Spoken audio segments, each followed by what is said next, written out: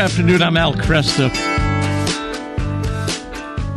Joining me right now is Dr. Daniel Williams. He is the author of Defenders of the Unborn, the Pro-Life Movement Before Roe v. Wade. He's professor of history at the University of West Georgia, and his research focuses on the intersection between politics and religion in modern America. He's also the author of God's Own Party, GOP, The Making of the Christian Right. Dan, good to have you here. Thank you. Yeah, thanks for inviting me, Al. Well, let's see. I love the way you begin the book, Defenders of the Unborn, the Pro-Life Movement Before Roe v. Wade. You start April 16th, 1972, with 10,000 people gathered in New York Central Park. They're protesting New York's very liberal abortion law. This is 9 months before Roe v. Wade. If you went to... How does that crowd in 1972 look different than what we might see today at a March for Life?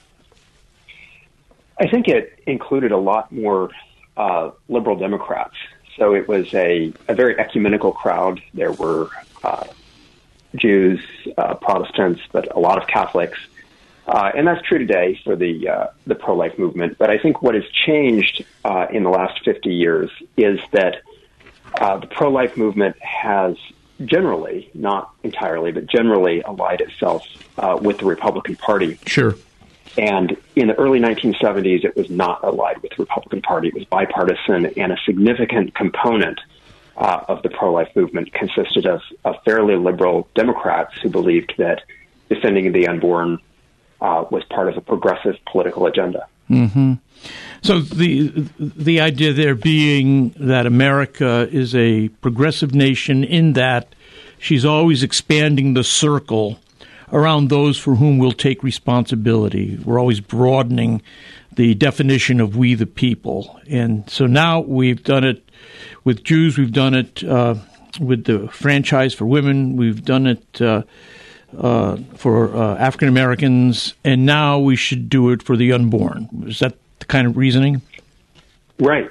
A lot of the people who were active in the pro-life movement in the early 1970s saw a direct parallel between their own movement and the civil rights movement for African Americans in the 1960s. And they believed that the same mechanisms that had extended political rights to previously marginalized groups, that is, through the Constitution, through claims of human rights, and through expanded government activism, could be used to defend the unborn as well. Mm-hmm. Were Democrats generally more hospitable to pro-life concerns before Roe v. Wade than Republicans? They were. Yes.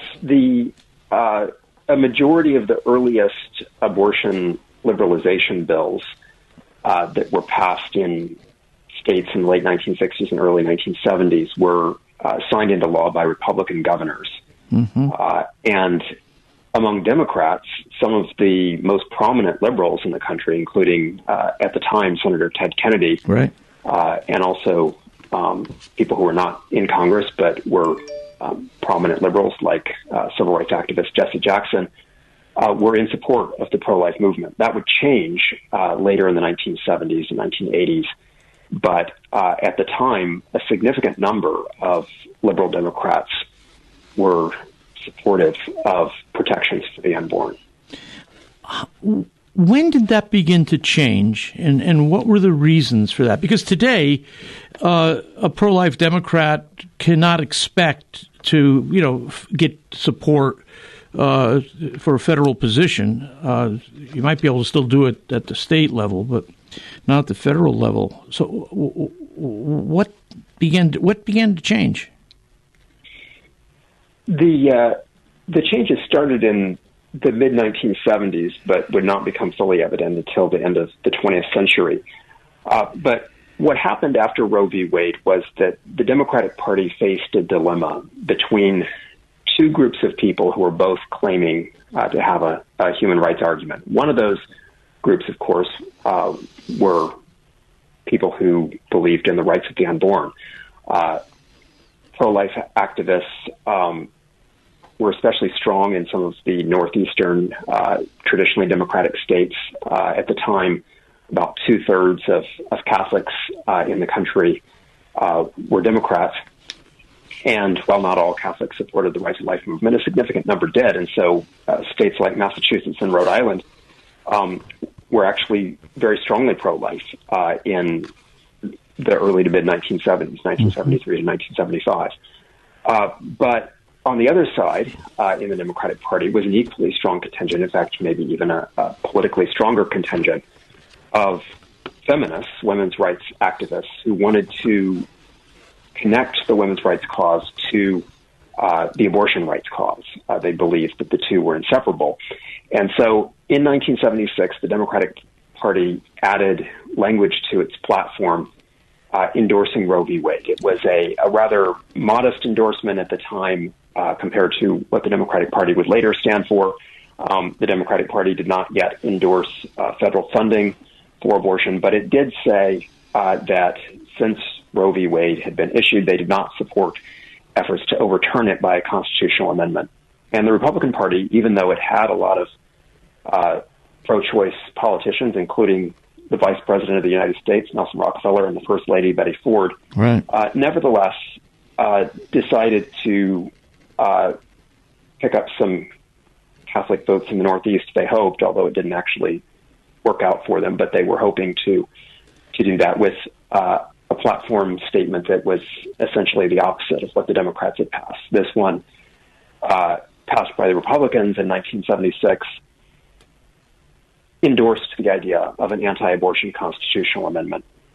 But at the time, that probably would not have made a huge difference for the parties. Both parties were divided between people on both sides of the abortion debate. And as late as the 1980s and even early 1990s, there were a significant number of people in Congress who disagreed with their party's stance on the issue. In 1983, more than 1/3 of Republican senators voted against a constitutional amendment proposal that would have rescinded Roe v. Wade and returned abortion policy to the states. And as late as 1992, 1/3 of Democratic members of the House of Representatives were considered pro-life, had close to a 100% pro-life rating from the National Right to Life Committee. So it really wasn't until the very end of the 20th century that it became apparent that one could not get elected to national office by deviating from one's party platform on abortion. Many years ago now, I interviewed Gloria Steinem on this question of abortion, and at that time she said that abortion was the sine qua non of the modern feminist movement. They stood together. If you don't have a right to abortion, you don't have a modern feminist movement. Was that point made strongly by feminists within the Democratic Party? It was.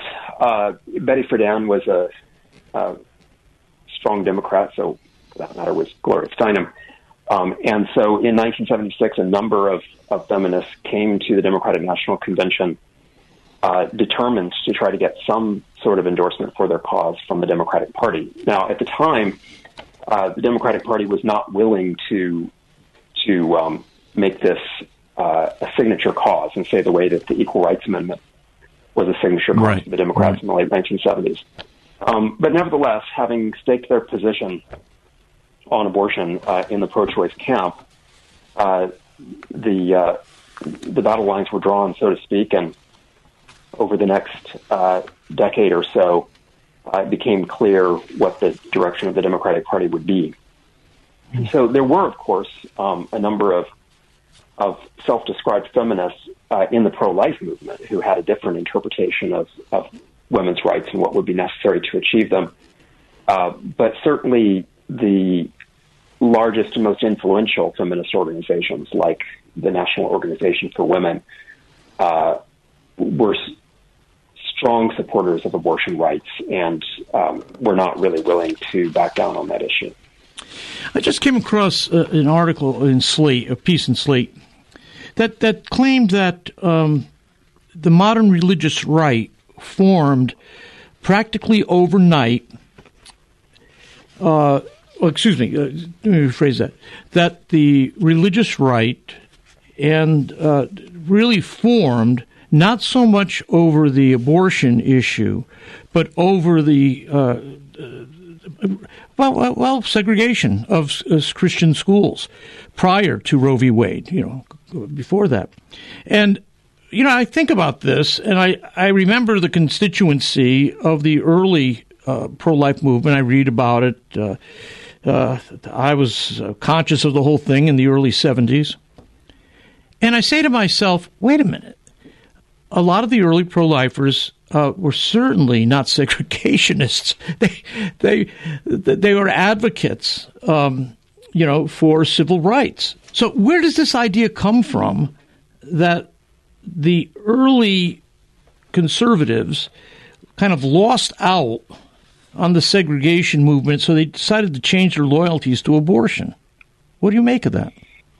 Yeah, well, I'm very familiar with that argument. I think it's mostly wrong. There's certainly some historical evidence to support one version of that, but I think there are several things to keep in mind. First of all, the pro-life movement and the religious right were originally two distinct movements. They've since largely merged to a certain extent, but they had different origins. So the pro-life movement started in the 1960s. It had ideological origins going back several decades before that. But the first pro-life organizations started in the mid-1960s, and they were overwhelmingly Catholic in composition, though there were some Protestants and Jews that also joined at the time as well.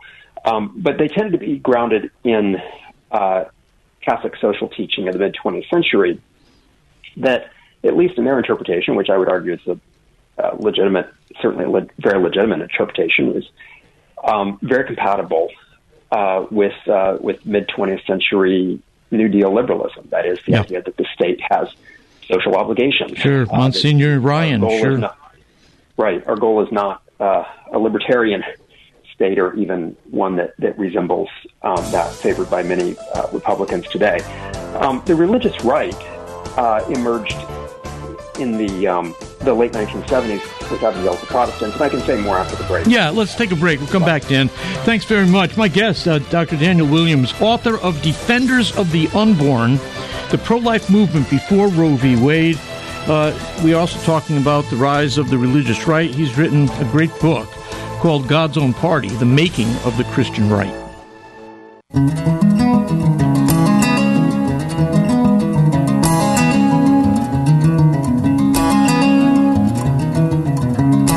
Good afternoon. I'm Al Kresta. With me, Dr. Daniel Williams. Before the break, we were talking about the difference between the early pro-life movement, which had very strong Catholic constituency and initiative, and the rise of the religious right, which is often identified in the late 1970s with the rise of the moral majority. The reason we're making this distinction is because there are articles coming out now that are trying to say it wasn't abortion that formed the religious right; it was support for segregation. Of course, for many of us, one of the reasons we were drawn into conservative political movements was out of our pro-life concerns. So it's rather confusing for us. So before the break, you were distinguishing again the rise of the pro-life movement from the rise of the religious right. So take us back to the 1970s. Sure. So in the late 1970s, evangelical Protestants, especially in the South, were concerned about the secularization of American society and the sexual revolution. Yeah. And so they were concerned about a wide variety of effects of those things, ranging from rising divorce rate, the rapid spread of pornography and X-rated movies, and, among other things, abortion. So if you had asked the typical evangelical Protestant of, say, 1977 or 1978 what they thought about abortion, they probably would not have been in favor of it, though they probably would have made exceptions for rape and incest, as well as dangers to a woman's life. Mm-hmm. But over the course of the late 1970s, abortion became an increasingly central issue for them, and they looked back to Roe v. Wade as the symbol of what was wrong with America. And it made for a very persuasive symbol because it combined their concerns about the overreach of government, of the federal government as they saw it, a liberal Supreme Court, secularization of the nation, and the sexual revolution, all wrapped up into this one package. Right. So I think that well, I would not say, as a few people have, that abortion was the reason for the mobilization of the Christian right. It's also incorrect, I think, to say that abortion was a smokescreen or something of that nature to disguise other agenda items. Yeah. It was a sincere conviction on the part of the evangelical Protestants, right. Even if they had not been particularly concerned about abortion at the same time that many Catholics were in the late 1960s and early 1970s. They thought they had good reason to be concerned about it in the late 1970s and 1980s. Yeah. But they tended to look at the issue a bit differently than Catholics. So the Catholics who had started the pro-life movement tended to have a more comprehensive pro-life ideology. Some of them opposed capital punishment, for example. Many of them had moral reservations about the Vietnam War. Mm-hmm. Evangelical Protestants had a different set of political commitments. About 80% had voted for Richard Nixon in 1972. So when they became a dominant influence in the pro-life movement, it was not too surprising that the pro-life movement accelerated its transition to the political right. Yeah, no, that makes great sense to me. Why don't you go ahead and tell us why is the segregation issue often pointed to as the cause of the rise of the religious right? What is the connection there? Yeah, well, there was an IRS directive in the 1970s to investigate private schools and rescind the tax exemptions for private schools that failed to meet the federal government's civil rights guidelines. And so what that meant was that if a private school had an enrollment, a non-white enrollment that was below the percentage of non-whites living in the community, mm-hmm. that would be flagged. Yeah. That school would be flagged, and the school would then have to come up with a plan, some sort of affirmative action plan to increase its minority enrollment. If it refused to do so, it would lose its tax exemption because of its failure to comply with federal civil rights policy. Mm-hmm. So that greatly upset a lot of Christian schools, sure. And the Christian school movement was rapidly growing among conservative white evangelicals in the 1970s. There were about 5,000 Christian schools in existence at the end of the 1970s, and most of these schools at the time had very low minority enrollments. Later on, many of them would increase their minority enrollments, but at the time, minority enrollments were generally low. Some because they probably were segregation academies in all but the name. Some because they simply were not very attractive to many African American students. After all, many of them were run out of, say, white Baptist churches. Right. They offered a curriculum that was not really in line with what many African Americans wanted.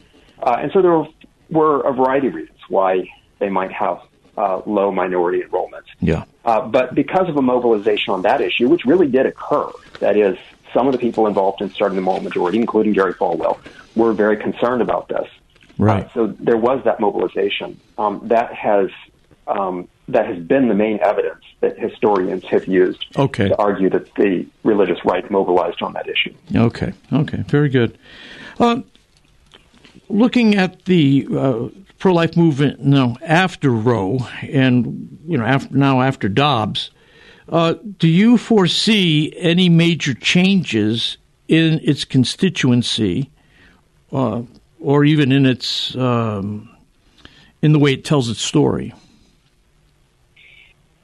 Yeah, I think there will be some changes, and we're still we're still living through the process of what exactly those changes will be. It seems like, every day brings new surprises as to exactly how abortion policy is playing out. I, for one, never foresaw that Wisconsin would ban abortion before Mississippi, for example, but that seems to be the case this week. So, there are always surprises, but I think what we're seeing now is the culmination of a trend that goes back several decades, but that is not really in keeping with the trend of the pre-Roe pro-life movement, which is that abortion policy today is very partisan.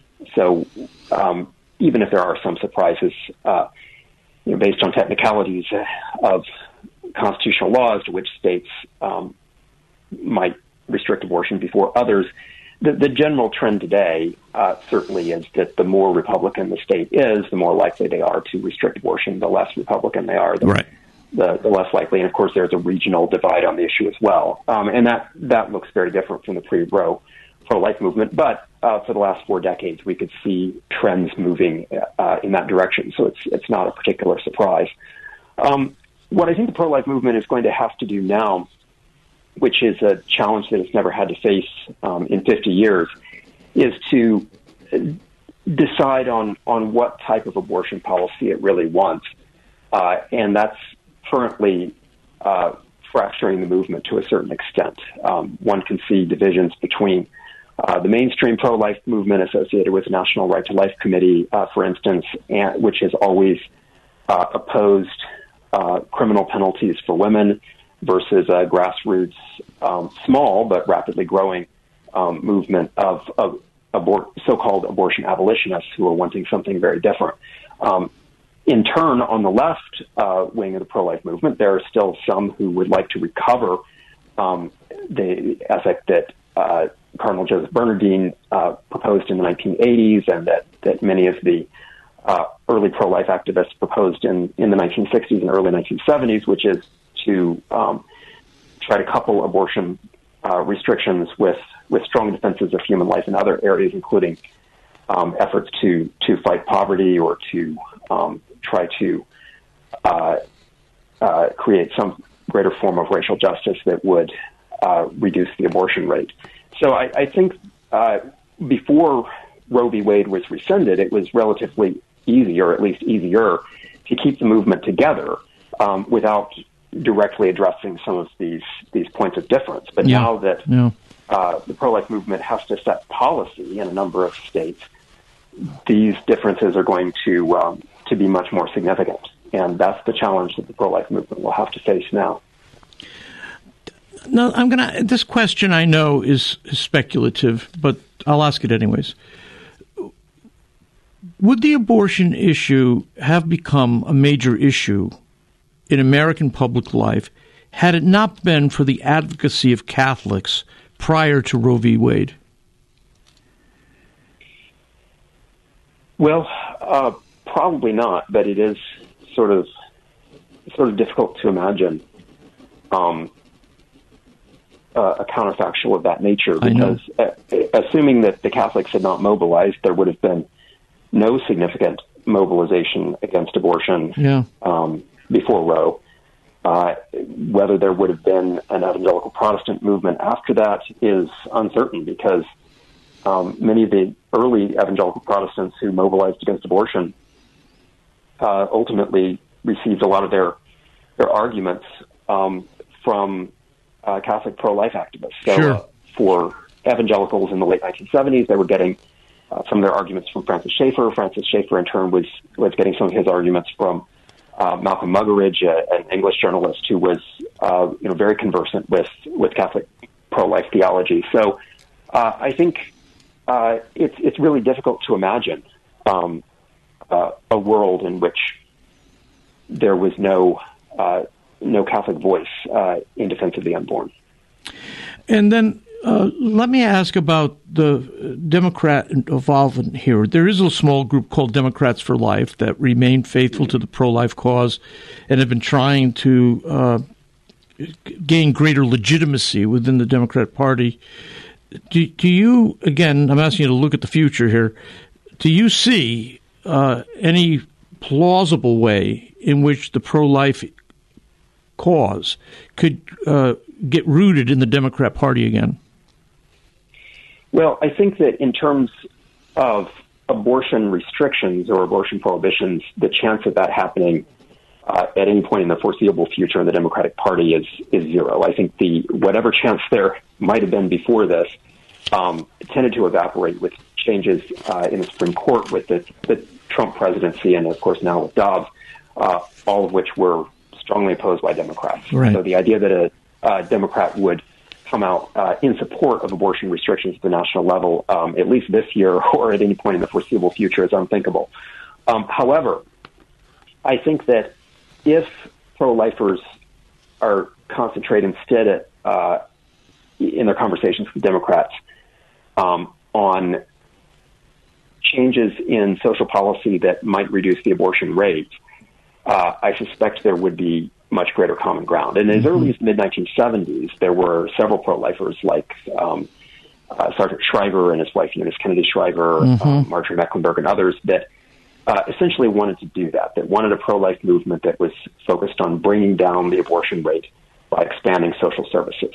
And I think that there could be common ground with Democrats on that particular question. And at least for the moment, in our highly polarized partisan environment, that's probably the best that pro-life activists could hope for in their conversation with Democratic politicians. Yeah. No, that makes sense to me. Well, let me thank you so much, Dan, for being with us today.